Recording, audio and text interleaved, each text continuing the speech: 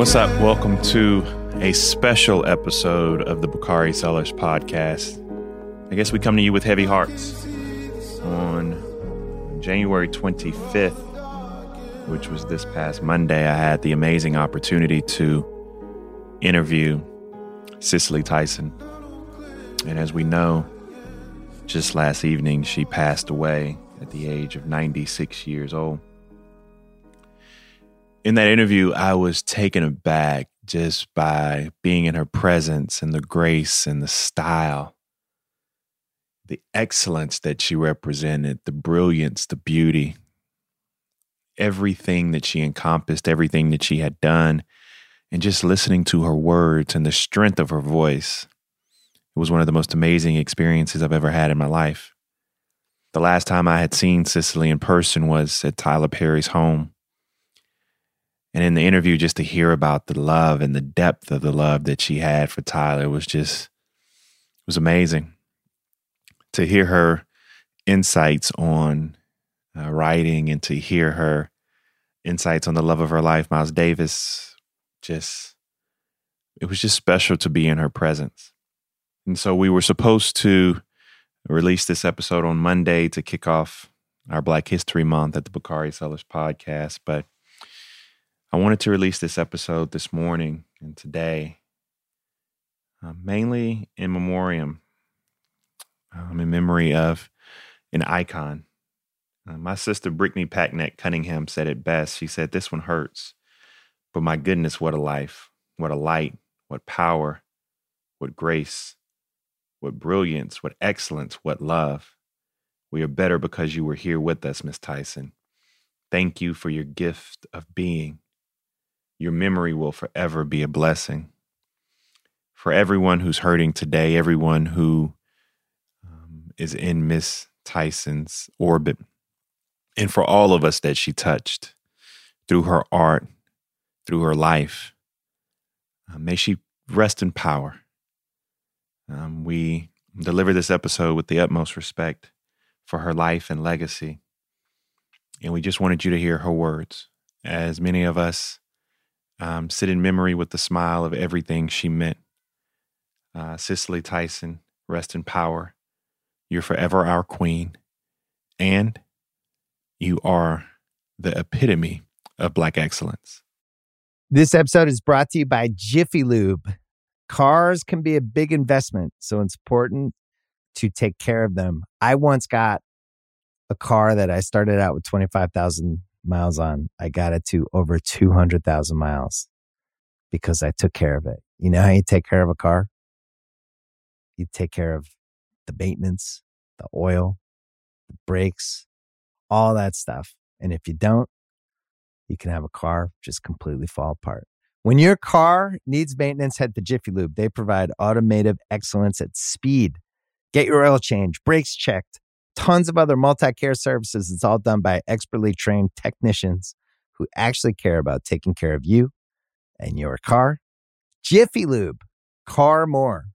To find coupons and start an instant online estimate, visit jiffylube.com. This episode is brought to you by Cars.com. When you add your car to your garage on Cars.com, you'll unlock access to real-time insights into how much your car is worth. Plus, view its historical and projected value to decide when to sell. So when the time is right, you can secure an instant offer from a local dealership or sell it yourself on Cars.com. Start tracking your car's value with your garage on Cars.com.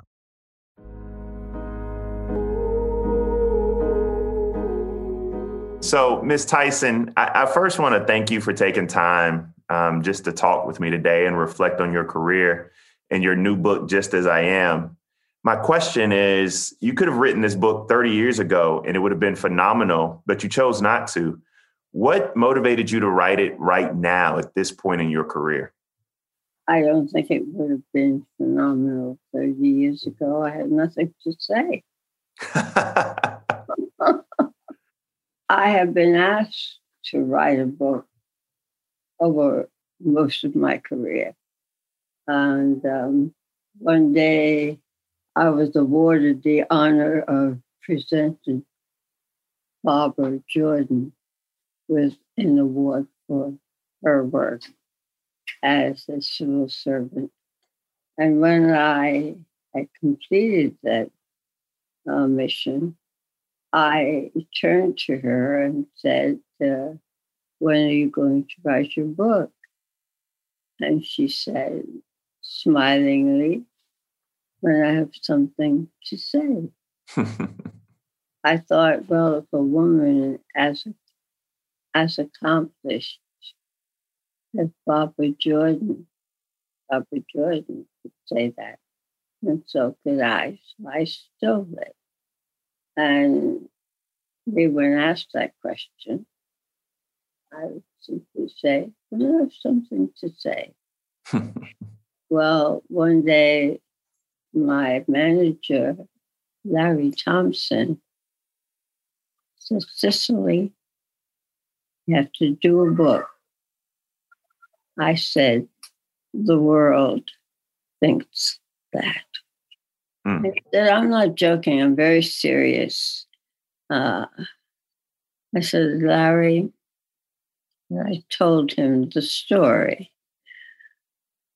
People know Cicely Tyson way up here with the star and the glitter and the glamour and the blinking lights. But they know absolutely nothing about Cicely Tyson. No one knows Cicely Tyson. The person down here, the roots of this woman, knows nothing. He said, what are you talking about? I said, just what I said. They know the star that they made up here, but they don't know anything about the roots. Man. And he said, well, you're talking about the Christmas tree. I said, what? He said, yeah. I said, well, you pull a Christmas tree out of the ground after search for about months to put it in Rockefeller Plaza. And when you pull it out, it's got a lot of dirt, a lot of roots, but it has none of that glitter and glamour until it rises up. Oh, he said. So, for curious reason, that stayed with me. And that was what I thought of while I made the decision to write the book. Well, it's a very, very good read. And one of the things, and the pictures in it are so amazing. It helps match. I can visualize it in my head. But one of the things that I appreciated the most is how you talked about these people who are icons. Sidney Poitier, Ruby Dee, Harry Belafonte, Lena Horne, Ozzie Davis, Maya Angelou. I saw the picture of a young James Earl Jones, but you didn't talk about them as icons like we know them. They were your friends. Yeah. Which of your peers, particularly earlier in your career, which one of them, tell us something that we don't know about them, which helped shape how you approached your craft? Well, I don't think that you can live this life without being affected by every single thing in this life. I don't care if a person passes you and says hello. That has an effect on you. Either you know them or you don't know them. And if you don't know them, you wish you did know them. It has a definite effect on you. And so I have from each one of them received something, just as I do from the characters that I play. Okay? I cannot play a character without being left with something that affects me for the rest of my life, negative or positive. And that's how I feel about these friends that have. I think about them all the time, all the time. And it's hard to believe that they're not here with me still. You brought up the roles you play. And in your book, you say that you almost immediately know when you want to take a role. And your career is a testament to that. Were there ever any roles that you declined that you later wished that you had taken? Yes, I did. And my mother, I went out for a role once and I didn't get it. And I came home very depressed. My mother asked me what was the matter. And I said, nothing. And she asked me over and over again. And I kept saying nothing. And finally, I had gone into my room and she knocked on the door and she said to me, what do you mean nothing? You come here looking like that and you tell me nothing's the matter. So I said, I didn't get the role. And you look like that? She said, let me tell you something. What's for you, you will get. What's not for you, you will never get. Okay? And I'm saying to myself, I'm hurting inside, and this woman is telling me this foolishness. I don't want to hear that. So it was a role that I was offered by 20th Century Fox. I passed on it because it was a woman who had 5 children, Black woman. She was unmarried and collected public assistance, and I was not interested in portraying that kind of woman. Anyway, I let it go. Another actress took it, got it, and was nominated for an Oscar. And I was without a job for 2 weeks when I received a call to come in and interview for a role, and it turned out to be James Pittman. So had I taken the other one, I would not have been available to take this one. And I recognized that there was some knowledge to my mother after all. That's a perfect story. You know, I always consider myself to be a child of the civil rights movement. My father was a member of SNCC and was shot in the Orangeburg Massacre. But throughout your book, you note that your formative years of your career coincided with the civil rights movement. How did the movement shape your consciousness and your artistry during that time? Well, actually, I was in a movie called The Blacks at the time. And as much as I wanted to be out there in the throes of it, I had been talked out of leaving the show and going out there. And I know that my cast members were right, because I probably would not be here talking to you.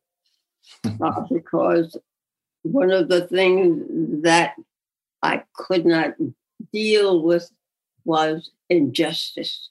Injustices that were done us as a race of people simply because of the color of our skin. I could not. And so I knew that I would be incited by something that probably would not allow me to be sitting here talking to you. So they were right. I was wrong. I got very involved because I was doing some promotion for the movie Sounder. And I spoke to a group of journalists, and one of them interrupted me and said, sorry, Miss Tyson, but I discovered a bit of bigotry in my viewing while viewing Sounder, and it occurred when your son referred to his father as Daddy. When I questioned that, he said, "Well, I did not understand why your black son would refer to his daddy as Daddy, as my sons refer to me as Daddy." And that was simply because the man was black, his son was black, his sons were white, and he was white. And he didn't believe that they should be calling their father Daddy, as he said. Well, that stopped me. That stopped me cold in my tracks. And I made the decision at that moment in time that I could not afford the luxury of being an actress. That was a luxury. I needed to address some issues that I found totally unacceptable, and I used my career to lift them up. Yeah. This episode is brought to you by Jiffy Lube. Cars can be a big investment, so it's important to take care of them. I once got a car that I started out with 25,000 miles on. I got it to over 200,000 miles because I took care of it. You know how you take care of a car? You take care of the maintenance, the oil, the brakes, all that stuff. And if you don't, you can have a car just completely fall apart. When your car needs maintenance, head to Jiffy Lube. They provide automotive excellence at speed. Get your oil change, brakes checked, tons of other multi-care services. It's all done by expertly trained technicians who actually care about taking care of you and your car. Jiffy Lube, car more. To find coupons and start an instant online estimate, visit jiffylube.com. This episode is brought to you by 7-Eleven. Cold, slurpy drinks and a hot summer day are a match made in heaven, and your favorite refreshment just got even better. Let's talk about 7-Eleven's $1 small slurpy drink with 7 rewards. It's the classic frozen fizzy treat you can't get anywhere else. I'm a blue raspberry guy. Just know that about me. Know that about me going forward. Anytime there's a drink like this, I'm in on the blue raspberry. If you're feeling thirsty right now, how about going to visit a 7-Eleven valid through 1/7/25? 7-Eleven has the right to end this promotion early, plus tax. Participating U.S. stores. See app for full terms. All rights reserved. This episode is brought to you by Thomas's. Thomas's presents Technique with Tom. Slicing an English muffin with a butter blade? Boulder Dash! Just pull apart with your hands and marvel in the nooks and crannies' splendor. For each one is unique like a snowflake. Thomas's, huzzah! A toast to breakfast. You know, you talk vividly in the book about 1968. You dedicate an entire chapter to it. It was an horrendous year for so many Americans, particularly, Black folk. You had the Orangeburg Massacre in February of 68. You had the assassination of King in April. You had the assassination of RFK in June. But what parallels do you draw between the agony of 1968 and this past year of 2020 that was also shaped by so many tragic events? Well, I'll tell you something. I sat at the dinner table many an evening when I was a child, while we were going through that period of poverty due to the depression, when people were losing their money and their homes and all their other valuables jumping out of the window because of what was going on. And listen to my mother and father talk about that period and how dreadful that was. And I said to myself, I must have been 5. Oh, that doesn't happen to people. That's ridiculous. Well, I never thought I would live to see the day when I would be living through it, if not worse. I feel I have been incarcerated in my home from the time I returned to California after closing a murder and coming back to New York. And I find it impossible to accept all of the various and sundry misgivings, the lies, the mistreatment of human beings, particularly about the killings. That it's just very difficult for me to swallow. And so I try, I have a school of Black children in East Orange, New Jersey, and I try to make them conscious of what is going on to them, with them, and for them, because they are the targets. They are the targets. They are the ones that are receiving the short stick of all of this. And I want them conscious. And though we're not able, usually they celebrate my birthday, the 19th of every December. I wasn't able to do that. So we had a virtual, where I talked to them and asked them to talk to me about what their feelings are about it, and gave them some relief to be able to say, well, Miss Tyson, we missed you because we always have a big party on your birthday. We're not having it this year. But I said, I want to know your true feelings about what is going on and how you are coping with it and what you recommend that you do to help eliminate the situation. You know, that's very powerful and poignant, because there's so many people, particularly young people, that are going through so much right now.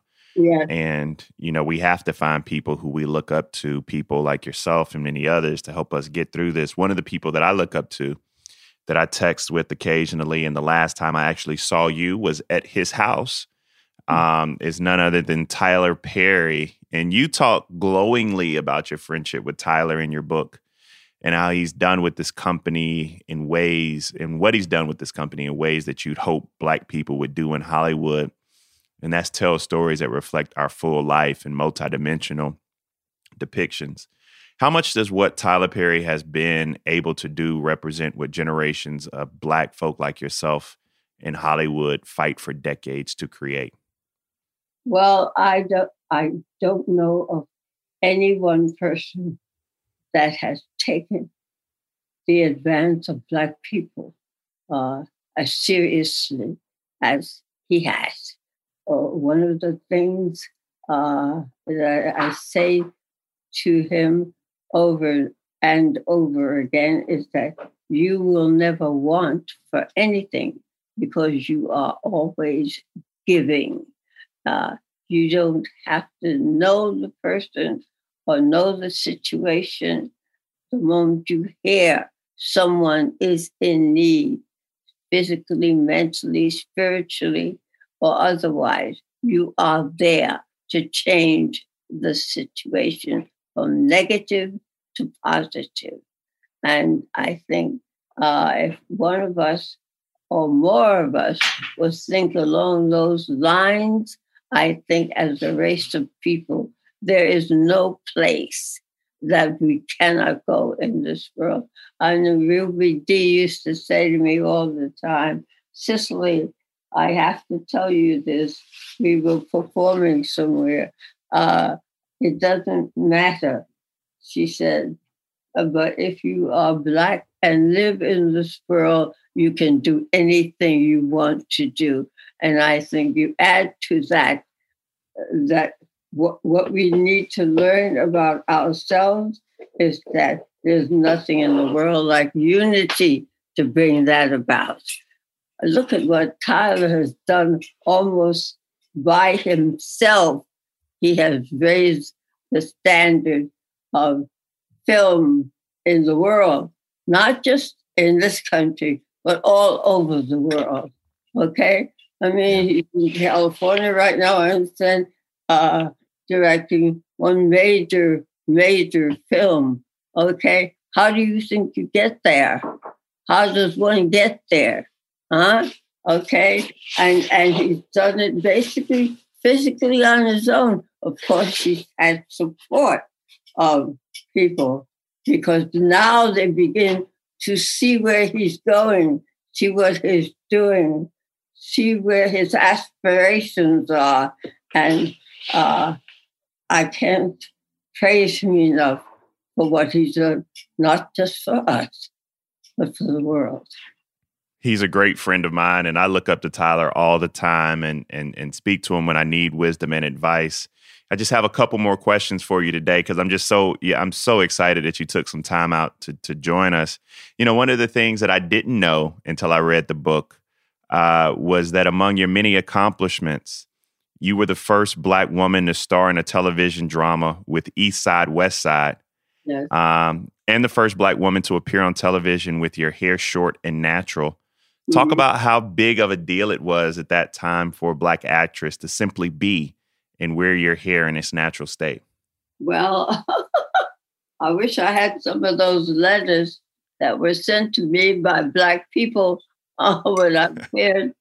And the first time I did it, I appeared in a short movie, one of those Sunday morning shows.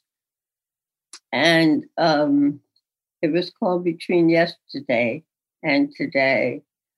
And I was unhappy about the way I was wearing my hair straightened. And, you know, it was a story about a couple whose husband wanted to move on and out of the culture of Africa. And I wanted to stay with the old ways of living. I didn't want to give up my culture. And I went up to Harlem because I thought that my hair was inappropriate.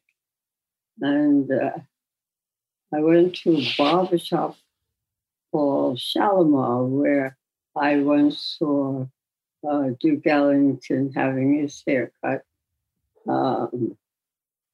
Streamline was his name. And he asked if he could help me. And I told him I wanted my hair cut. It's cut very short and shampooed so that it would go to its natural state. And he looked at me and he said, "Have a seat." And he cut it. And when he was finished, he said, "Is that okay?" I said, "No, I want it cut shorter and wash." So, as I said, it goes to its natural state. And so he went right back. And he said, "Well, how does this suit you?" And I said, "That's fine." Took me to the sink. I ended up with my hair with a close crop. So I went to the show the next day, and I had my head tied up while they put on the makeup and the costume and everything else on. And when he said places, I took the scarf off, and his mouth fell open like a broken pocketbook. I can only imagine. That's right. So we did the show, and my sister, my mother, she cut off all her hair. My mother said she wouldn't be so damn foolish. But I was, and that was the beginning of the natural on television. Then George Scott saw me with it and hired me for East Side, West Side, and then it became revolutionary, you know. So, but that had nothing to do, you know. I have only cut my hair to suit the character.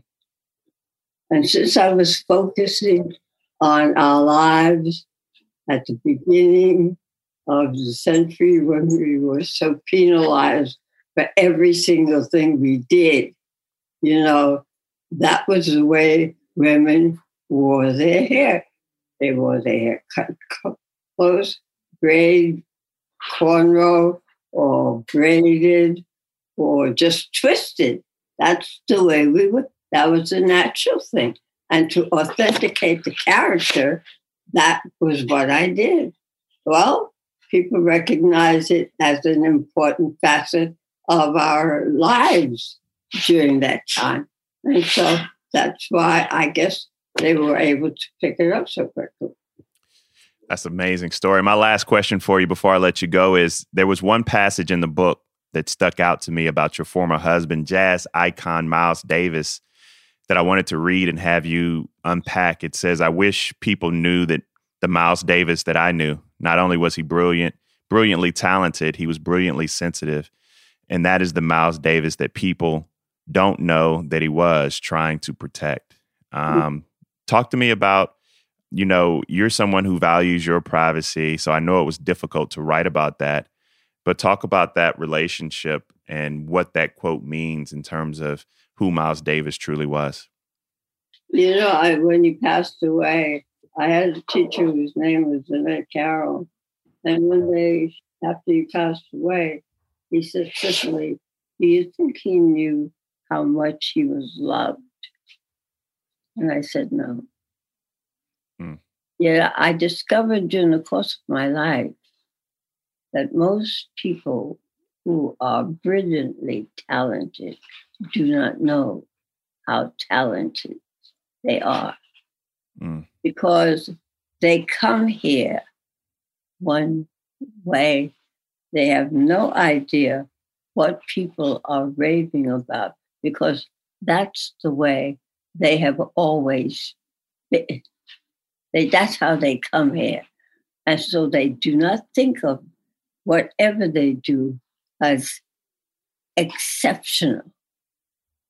And that was his problem. He didn't think he had any particular talent.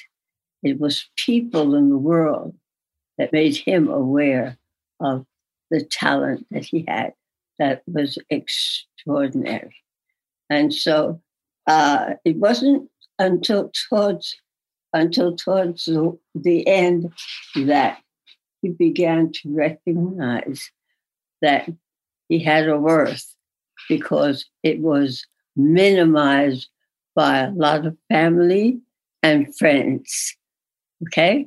Mm-hmm. So he never really knew that until he got older.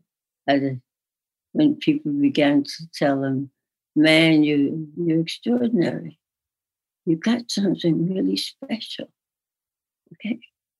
So I think that he went away knowing that he offered something very special and to leave to community.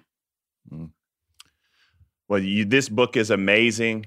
Miss Tyson, Just As I Am is one of the best reads. As someone who put out a book last year, I can say that this book is absolutely phenomenal. I want to thank you for giving us your all and giving us your truth, both through art on screen and now in writing.